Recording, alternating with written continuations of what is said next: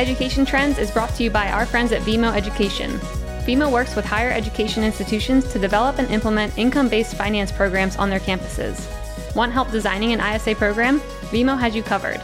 Check out the link in our show notes to learn more about how Vimo partners with and designs ISAs for world-class higher education institutions. And now, on to Education Trends. Dr. Sethuraman Panchanathan has a pretty big title as the Executive Vice President and Chief Research and Innovation Officer of Knowledge Enterprise Development at Arizona State University. But the job is actually pretty simple. It's to make sure the students of ASU are being served in the best way possible. And based on ASU's consistent placement at the top of the rankings when it comes to top research institutions in the US, it seems like Dr. Panch is doing a pretty good job. At ASU, Dr. Panch and the rest of the faculty help cultivate a knowledge enterprise, and they tap into the increasingly evident entrepreneurial spirit of their students. By utilizing the latest technology, ASU is a leading institution when it comes to preparing students for success not just in the workforce, but as lifelong learners. We discuss all of that and more here. Thank you so much for being on the podcast with me. Why don't you first introduce yourself? Tell us who you are, where you work, and what your role is. It's a delight to be here, Hillary. My name is Sethuraman Panchanathan, and I'm the Executive Vice President and the Chief Research and Innovation Officer at Arizona State University. So tell me about yourself. Where did you come from? What is your education experience like? Who are you outside of exactly what you do? Okay. So I grew up in South India, and I did my undergraduate degrees first in physics and then in electronics and communication engineering. I did my undergraduate degrees from the University of Madras and the Indian Institute of Science in Bangalore, India. I then did a master's at the Indian Institute of Technology in Madras, now called Chennai, in electrical engineering. Went on to University of Ottawa, Canada, to do my PhD in electrical computer engineering. Was a faculty member there for several years, and then moved to Arizona State University about 22 years ago as a professor in computer science and engineering. Did you always want to pursue education, or did you want to pursue a field in like engineering or computer science? You had all these degrees that you were getting your proficiency in. Was that something you always wanted to teach, or was that something you wanted to be a more practical skill? So I think I wanted it to be both, because I find that the best way of teaching is by doing. And therefore, as an engineer, I feel that, myself practicing what it means to be an engineer most certainly then puts me in a position to be able to inspire students to be able to think about engineering in the way that we want them to sort of perceive and pursue engineering. And for example, for me, the educational interest stems from the fact that my dad was a professor himself in electronics engineering. And so having seen him and how he helped inspire generations of students who still remember him, and what he did to the institution at large. And all of that made a huge impact on me. I saw that, how his hard work, his focus on excellence, all of that made a huge impact. And essentially, I think I was motivated already to take this path. And so you started teaching. What did you love about educating? And why did you want to make it? You've been doing it now for, like you said, more than 20 years just at ASU, and you were doing it before then too. So what made you fall in love with it as a career?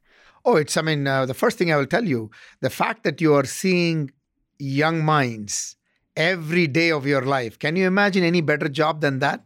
You're touched by youth every day, and youth who are so motivated to want to pursue amazing, degrees and programs, and want to do, amazing things to prepare themselves for their future, not just their career.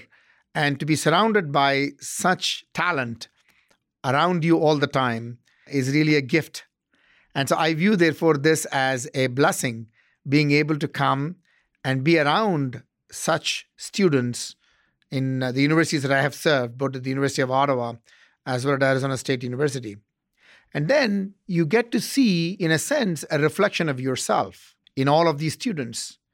You look at how you were as a student, wanting to make a difference, wanting your professors to inspire you, motivate you, encourage you, drive you, and sometimes challenge you.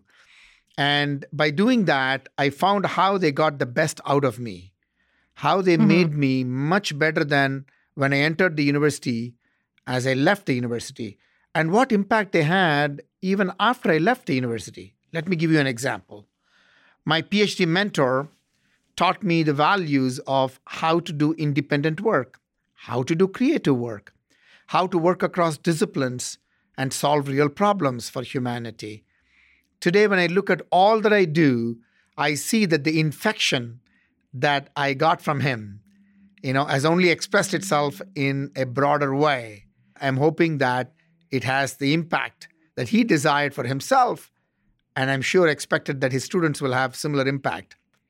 And so I'm hoping that I would be able to hopefully do the same in some small way to the students that enter this university. I mean, like you said, you've been at ASU now for 22 years, and you've got a pretty interesting title. You've done a lot of things. Tell me about what it is exactly that you do. What is your main job, and what kind of goes into your day-to-day in making ASU kind of the institution that it is? That's a wonderful question. So my job is to basically be of service to faculty and students at the macro level, right? So the kinds of roles that I play at the university is, first of all, I'm a professor of computer science and engineering. Therefore, I, mentor students. I have my own research program. I, essentially teach students through the independent study courses that they do with me. And I interact with students, both master's, doctoral, undergraduate students, and sometimes high school students too, that work in my laboratory called the Center for Cognitive Ubiquitous Computing, where we design technologies and devices for assisting individuals with disabilities. And then in the role that I have as the leader of the institution, I am an executive vice president responsible for research, entrepreneurship, innovation, economic development, strategic partnerships, and global development. What I mean by these roles is that I have the ability and the choice to work with faculty and students to be able to get them to realize their dreams. Imagine a student who wants to be an entrepreneur. How might you provide the right environment student to express their entrepreneurial mindset and skills? If it's a faculty member who want to engage in creative research, how might I be of service to be able to give them the right environment to pursue their creative ideas and therefore garner the partnerships that they need inside the university, outside the university, to further cultivate their ideas, expand their ideas, and then be able to apply for funding to parlay their ideas out there in a competitive venue and then secure the funding and then build those ideas. And in that process, they then involve students and postdoctoral fellows, students at all levels, from high school, from undergraduate degree, from programs and master's degree programs and doctoral degree programs, and bringing them all together, working as a team and building these ideas into reality. Then some of those faculty members then would want to take those outcomes from their research and want to start up a company maybe, or maybe then license the technologies to a company so that the company may benefit from the work that is happening at the university. And then through all of this, how might you then help the economic development aspirations of the region? How do we get companies to get attracted to move here from other parts of the country and other parts of the globe because they find a nice ecosystem here for them to get the right talent and right ideas and so on. And then how do we get existing companies here to expand and prosper?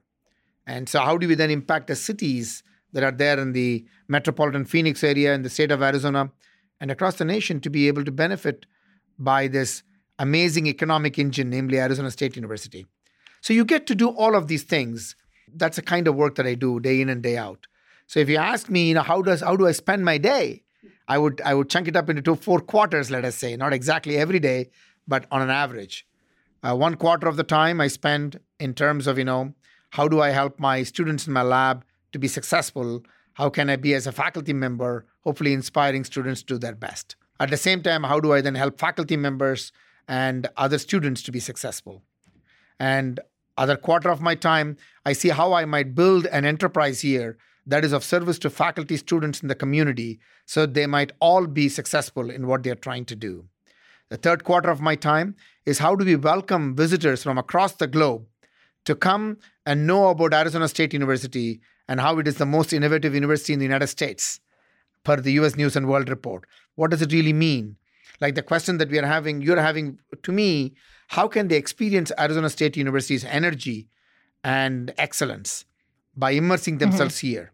And the last quarter is, how do I spend time going around the country, around the globe, around the state, talking about Arizona State University and what it stands for and what has it accomplished, what it aspires to accomplish, and also serving on entities like the National Science Board, which allows me to then contribute to the nation's scientific progress and technological progress, and other kinds of venues like that in several boards, to be able to, provide my expertise and be of service to the nation. So tell me a little bit about how you've been able to do that at ASU specifically. And I'm talking about one of, I think, the really cool things you have going on at ASU called the Knowledge Enterprise. What is the Knowledge Enterprise? How does it set ASU apart? And what do students get from something like that? Yeah. If you come to a university essentially is made up of people, ideas, and the things that we produce.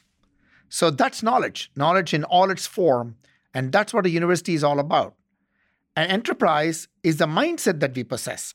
While we may be a public university committed to serving the public, the socioeconomic demographic of the state and the nation, we welcome students from the entire socioeconomic demographic to come to the university who are qualified to enter the university, and then provide them the environment for them to be successful and be amazing thought leaders and contributors to the economy as well as to their own well-being. And so that's something that the Knowledge Enterprise aspires to do.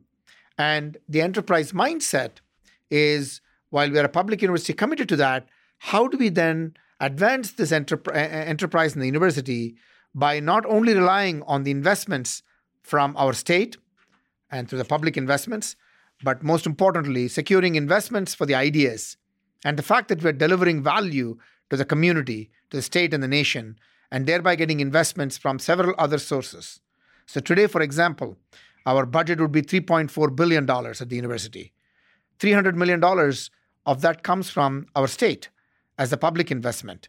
So as you can imagine, that's about 9 to 10% of our budget.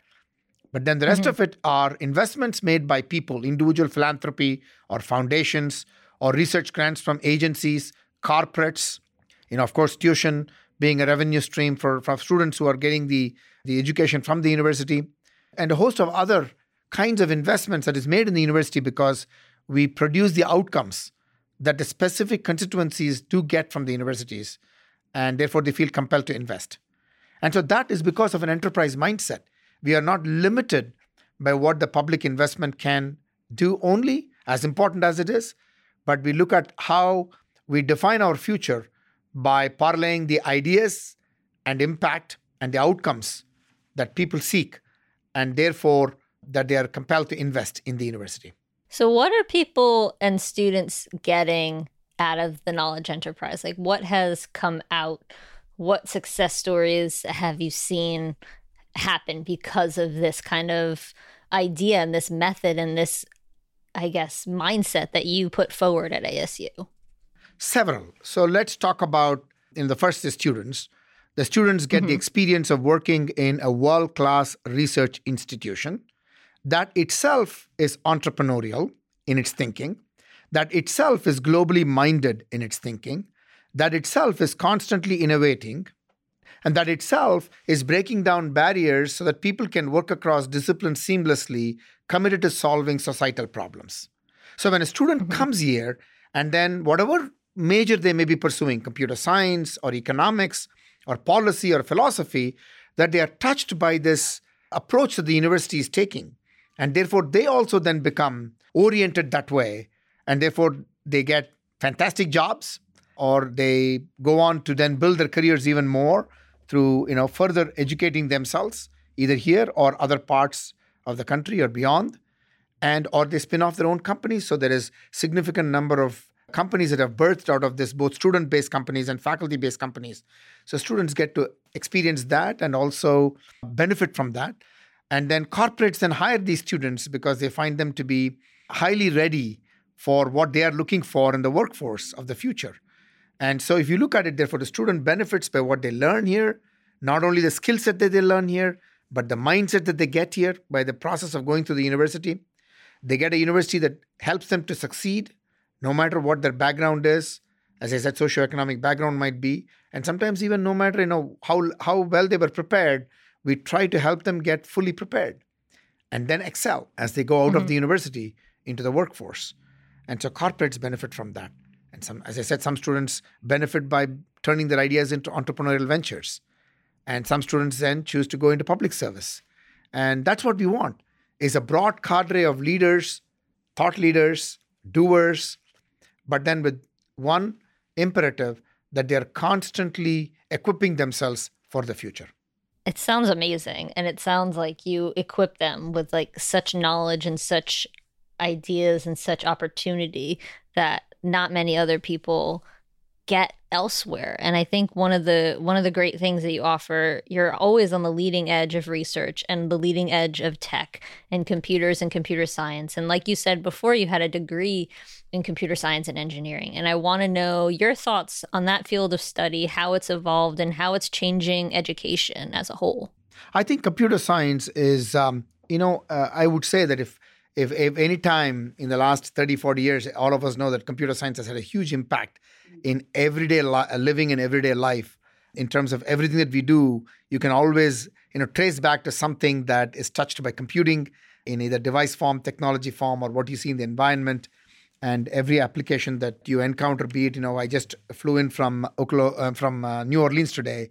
I mean, you look at the process of me getting from my hotel to the airport and then checking in, flying, then going home in my Tesla car, and coming into work. All of that. I mean, if I look at the number of computer science, computing related activities there, pretty much everything, right? Everything. And so here we are. I mean, with what we have been able to achieve through computing today. But the future is even more exciting. We all know that there's a lot of talk about AI, machine learning, and automation permeating everywhere. That's all true.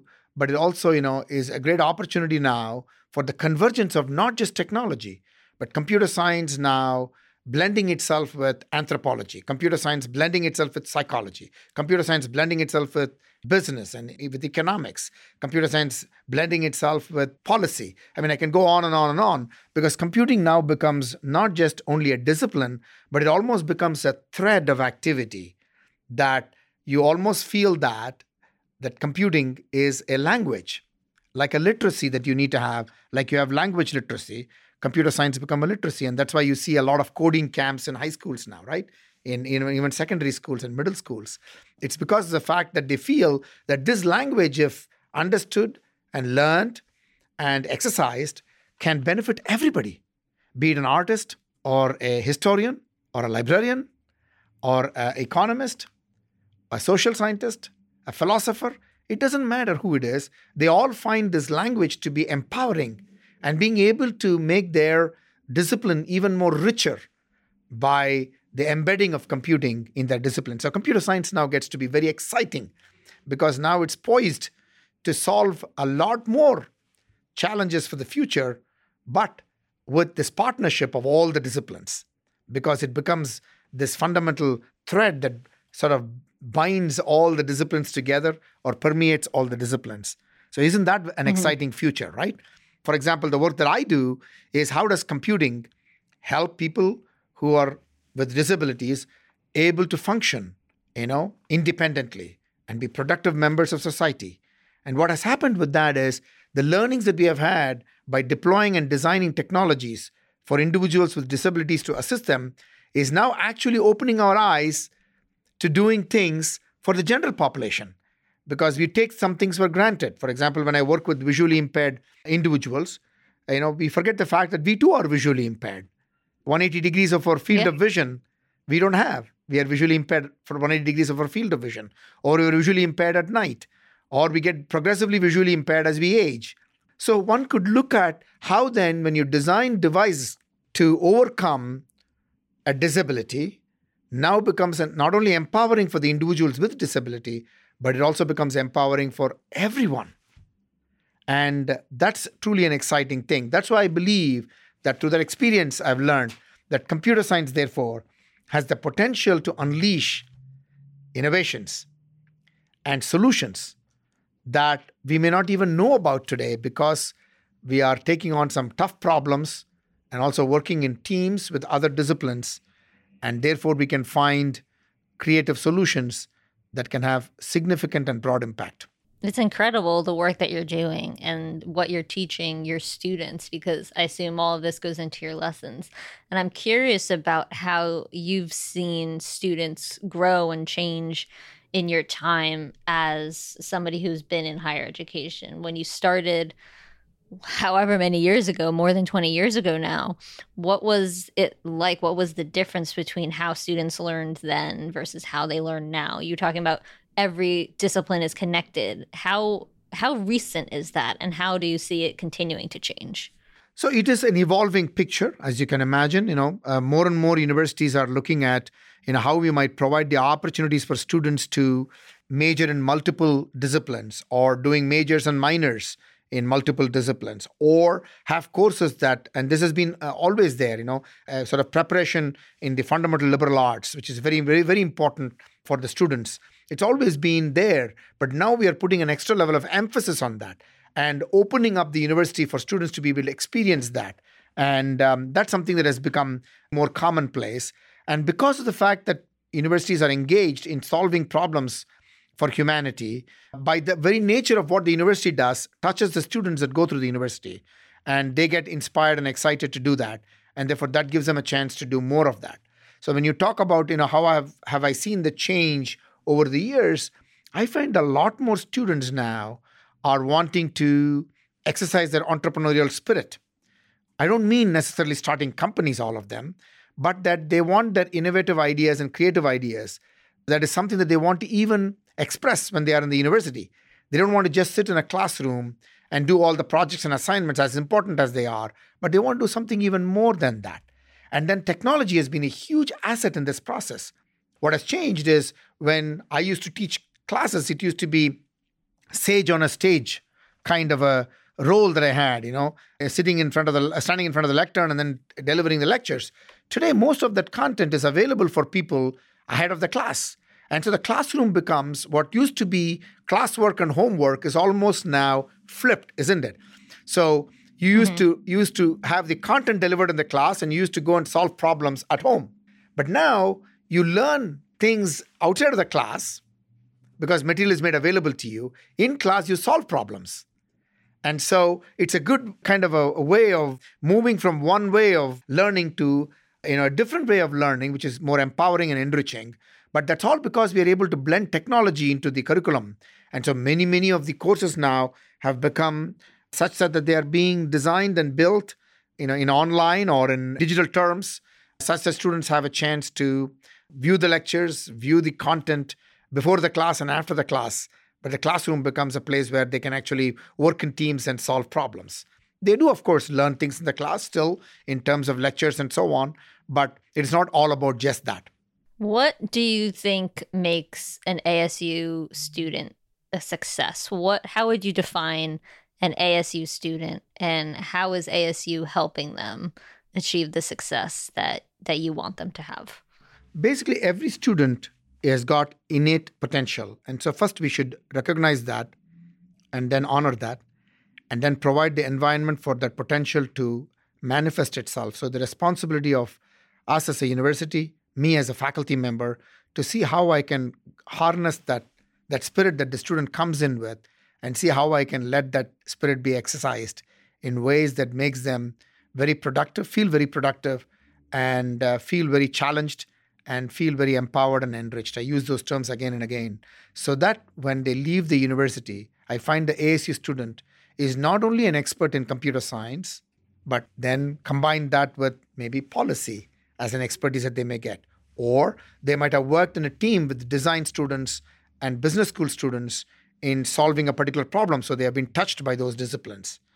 as well as that they have had a chance to build things in the university when they are here, and such that, and experience things like working as an intern in a company or doing a service internship, actually making a difference either within Arizona or across the United States or even across the globe, doing global internships, things of that nature. So all of these things make the student at ASU feel very ready for not only the workforce of today, but the future of work for tomorrow.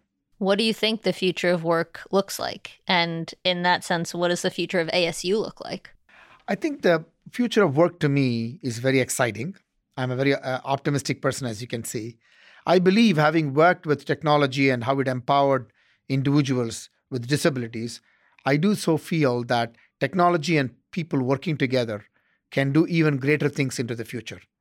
Therefore, for me, as people continue to evolve with technology, so learning, therefore, does not stop as you leave the university. In fact, learning just commences as you leave the university. It's a lifelong learning adventure and a venture.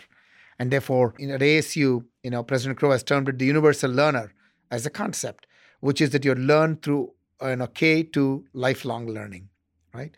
And so as you're constantly learning and adapting, adjusting, evolving, then what happens is then you and technology then can produce outcomes that we cannot even imagine today. Because I've seen that in the last 15 years working with individuals with disabilities, that technology has empowered them, enabled them to become a lot more independent, productive, and how their daily life activities have been enriched by that, symbiotic relationship between technology and the human.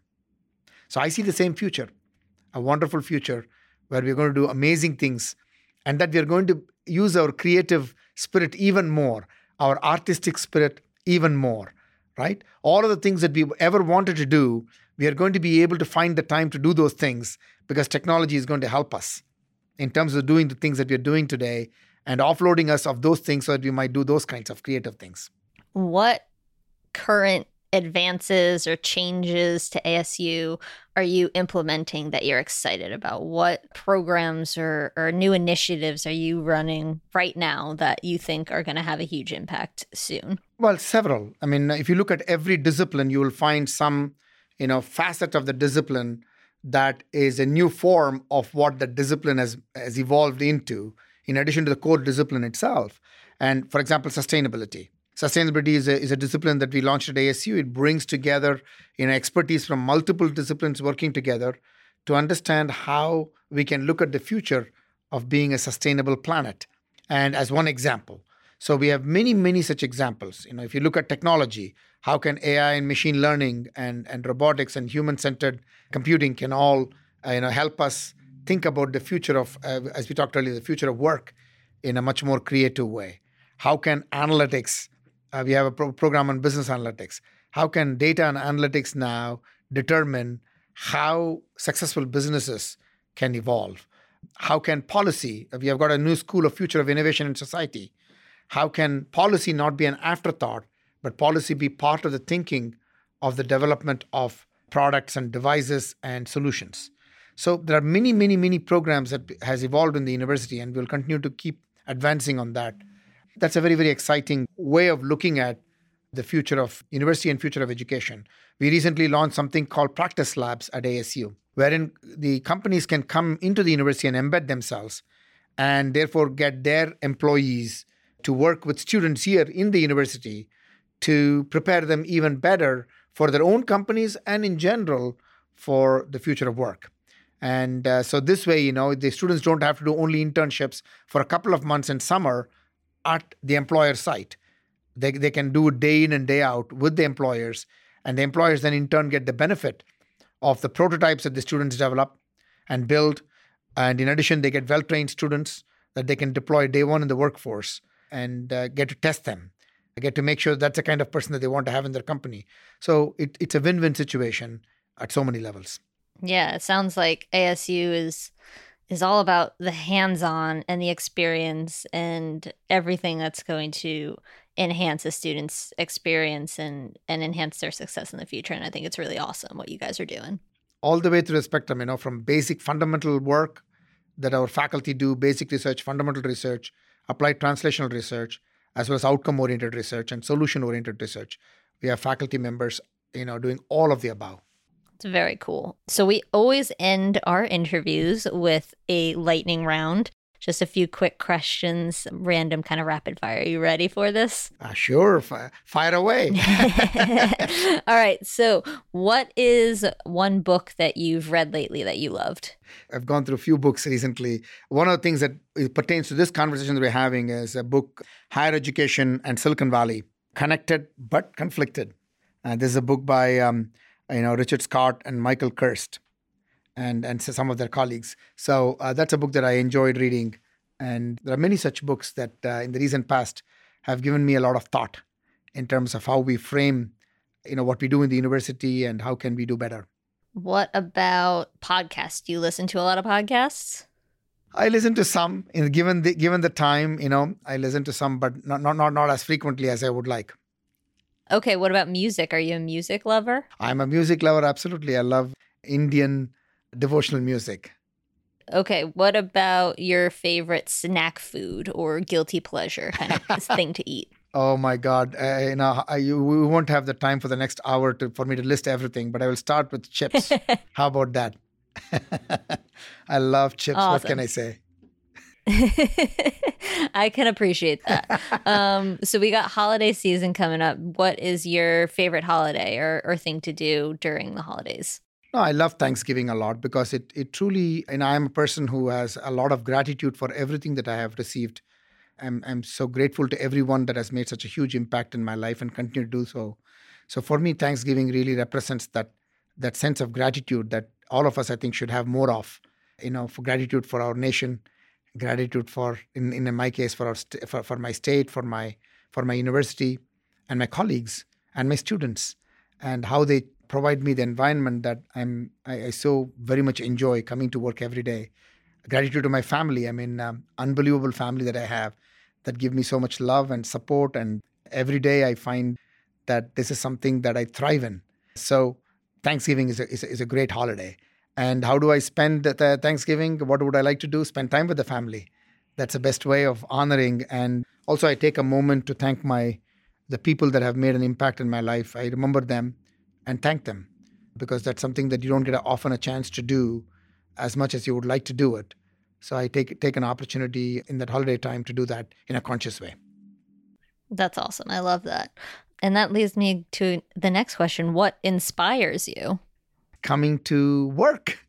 It inspires me to do the things that I do. There is nothing that I find at work that I feel is in any sense draining me. I really truly get inspired by working with individuals who are, with disabilities, because whenever I see them and see what they do and how they overcome their obstacles, then that makes me reflect upon the small things that I often find as challenges or obstacles. And I ask myself, what was that about? If anybody has the right to complain, it would be the individuals who have some disability, but they in turn do not complain, but then do their best to overcome and persevere and excel. And so when I see that, I'm just totally inspired. So coming to work, being surrounded by that set of folks that constantly make me think deep and hard about what I do every day, I think it's truly inspiring. And finally, what is either the best piece of advice you were ever given or one piece of advice you would like to leave our audience with? I look at the 3 people that have made a huge impact, or 4 people that have made a huge impact in my life. Let me start with my mom.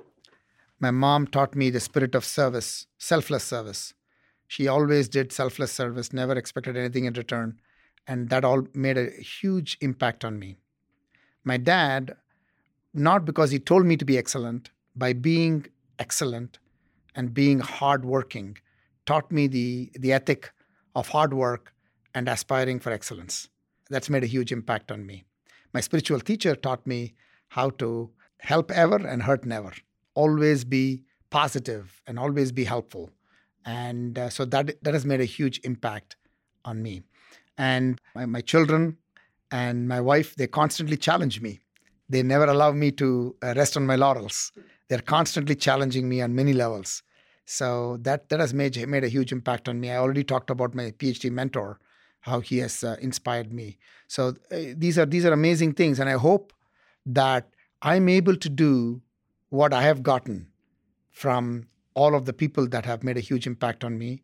And that's what I hope that I'm able to do for my students, for my children, and my family, and my community.